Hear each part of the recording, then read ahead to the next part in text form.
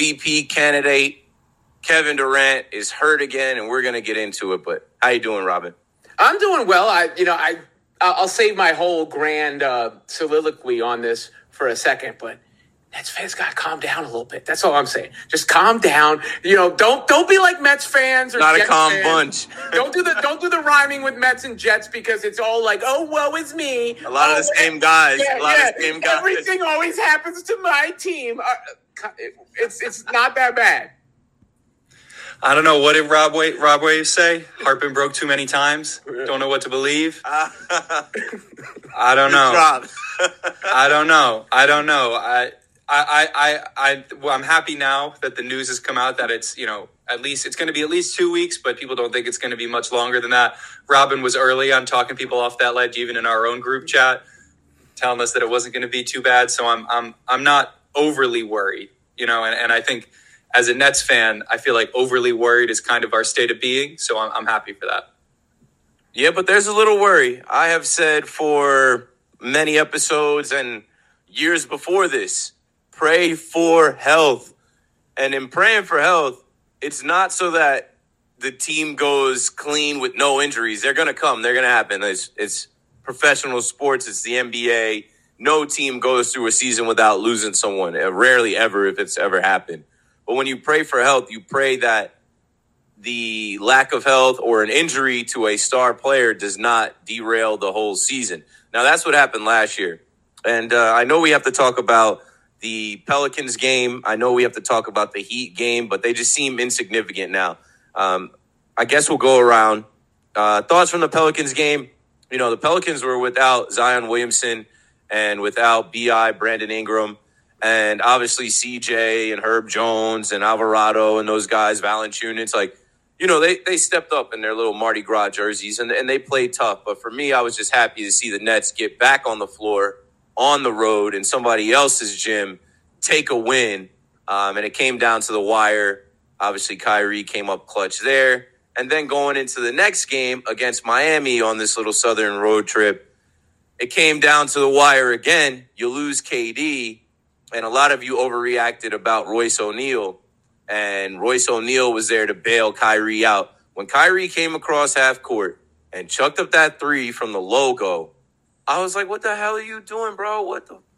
And then Royce bailed him out. And that's another win. They find ways to win. So I guess we'll quickly throw our thoughts out on the Pelicans game and then as well as the Heat game. Well, look, those shots nowadays, I don't even know what to say. Are they even bad shots? I guess, Kyrie was thinking that might be the most space he'll get on that possession. I don't know. Or was just trying to put a real dagger in there. Maybe could have gotten a better look, obviously. He didn't get doubled. I think I heard the commentator say he thought he was going to get doubled. He did not get doubled. Regardless, that's part of I think we talked about this on the last show, but the NBA, it's so difficult now because everybody can shoot from anywhere and any contact is a foul. So I'm glad they didn't call a foul on that final possession when Jimmy took it into the paint. And Royce was vertical on that. You could argue his arms were coming across a little bit, but for the most part, he was vertical. I would say the moral of those two games should be why you feel better about this Kevin Durant injury.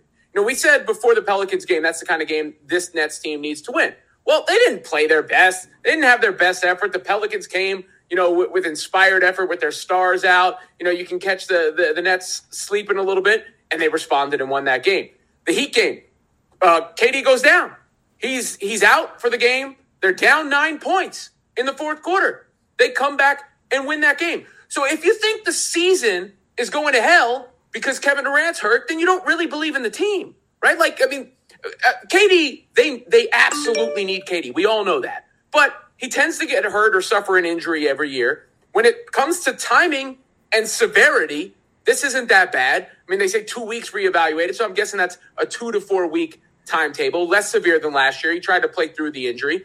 And I think this team is better equipped to withstand it for a stretch because Kyrie's not gone half the time. He's there because they've upgraded the personnel. It's time for Ben Simmons to step up. Royce O'Neal is somebody who wasn't there before. TJ Warren will get more tick, more burn, a chance to get his rhythm going. Nick Claxton is a different player than he was a year ago. You keep going on and on and on.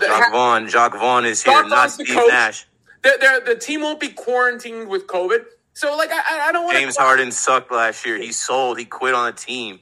I don't want to cry about last year. Like, do we believe in the team or not? Because if we believe in the team, 2 weeks without Kevin Durant is no big deal. And that's the whole thing of us running it back with Kevin Durant, right? That's why he put in the trade request. And I feel like I've talked about this on every episode. He put in the trade request because he didn't feel like he wanted to be in a situation where if he goes down, all of Brooklyn's on fire now. The team's going to collapse. You can't do anything. And that's part of the reason why you have Jacques Vaughn as a head coach now. And we're going to get to Fred VanVleet's comments in that interview a little bit later. But one of the things he talks about is about being a team and being a team that is, constituent parts that make up a whole. And that's what the Nets have to be. And I think that's what the Nets are. And you see them all pulling in the same direction. After that Royce O'Neal game winner, you see, Yuta's running up and down the court. He's excited. He always brings the energy. The whole team seems to be pulling in the same direction. And that's what good teams have to do when their stars go out. When the stars go out, you got to play well. And you got to keep winning because that's what makes a team a championship contender aside from, it's like being in the Hall of Fame versus being in the Hall of Very Good. And for the Nets this season, we're shooting to be that Hall of Fame level team. And if we can't handle KD going down, then I don't think we'll be able to handle the rigors of the playoffs. So I think this is not a good thing to happen, but I think it's a good test. Yeah, see, it's hard to get on the pod and go back to talking about Friday night's game and the Nets only missing one free throw. Like, no one cares now. It's like, okay, the win is logged. It's in the past. It's in the record books. Now we got to talk about what's going to happen moving forward. And there's a weird deja vu here. So I put in my notes, and everybody's been on it, from Evan Roberts to the Glue guys. Someone else put it out there as well. But basically where we were last year when KD went down. And also the way the injury happened, bro. I swear, like, KD doesn't get hurt unless somebody falls on him. Last year, I think it was Herb Jones. Bulldozed Bruce Brown. He looked like Jazzy Jeff when he gets thrown out of the Fresh Prince's house by Uncle Phil. Like, all the way can't control his body, and then legs too long, feet too big. Hits KD, and KD Shoes goes even bigger. down. Last night was not the same amount of impact, at least. But when Jimmy Butler goes up and then comes down on KD, I'm like, here we go again. Skinny legs. I know he does do his, lifting and his leg day. We found out about that when the St. Brown's dad, who was like Mr. Olympia, was on Hard Knocks. And he said, when's the last time KD did some calf races? And KD came out and said yesterday. But it's one of those things. You can pray for health, but it's basketball. These are grown men. They're physical. They're running. They're jumping. They're falling. And KD goes down again. But they said his spirits were high yesterday.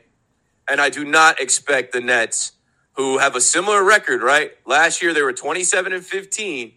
Now they're 27-13.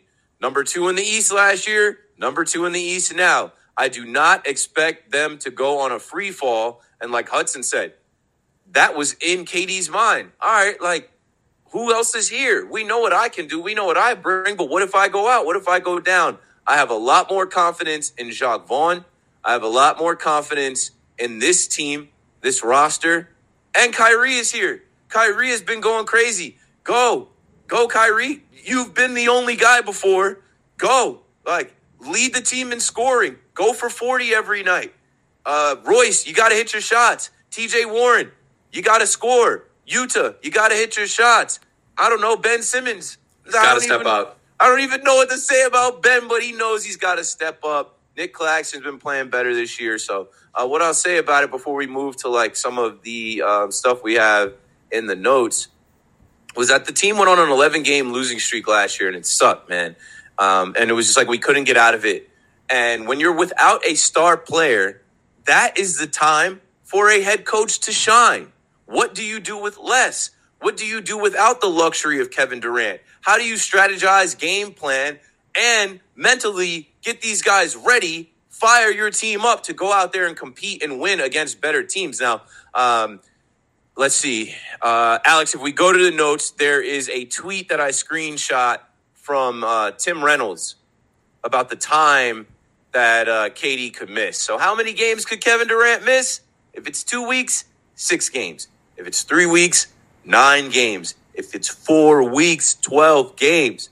If it's until the All-Star break, 18 games, I don't think it's going to be double-digit games, folks.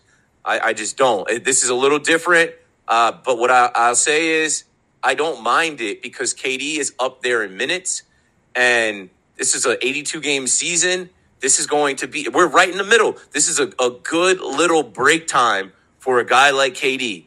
I mean, yes, he's hurt, but it's going to be a good little rest period before we get to the All-Star break, which is also a little rest period. So flash the screenshot of the 6 games that I expect KD to miss. They're going to go on this West Coast trip. Well, let's start with this week. I'll see you guys at the game Thursday. Long-awaited return. Since opening night, I haven't been back, and I'm going to change that. Thursday night, I'll be in there. Celtics versus Nets, nationally televised on TNT Thursday. And if we lose to the Celtics, so what? But if we beat the Celtics, Kyrie versus former team, whatever, we'll see what the narratives are. Then you can't sleep on the Thunder. The Thunder are coming to town, and those young boys, depending on the night they turn it on, they can surprise some people, have to be prepared for them, can't take them lightly. Then this West Coast trip starts where you go to San Antonio, should beat them without KD. You go to face the Suns. I don't know if Book is back by then. If Book isn't back, should beat them. Even if Book is back, should beat them. The Jazz, another team that they can beat. And the Warriors, that Sunday night. I don't think that's the whole West Coast trip. I don't expect, maybe if KD travels, that's one thing, team leader, face of the franchise. But I don't expect him to play in any of these 6 games.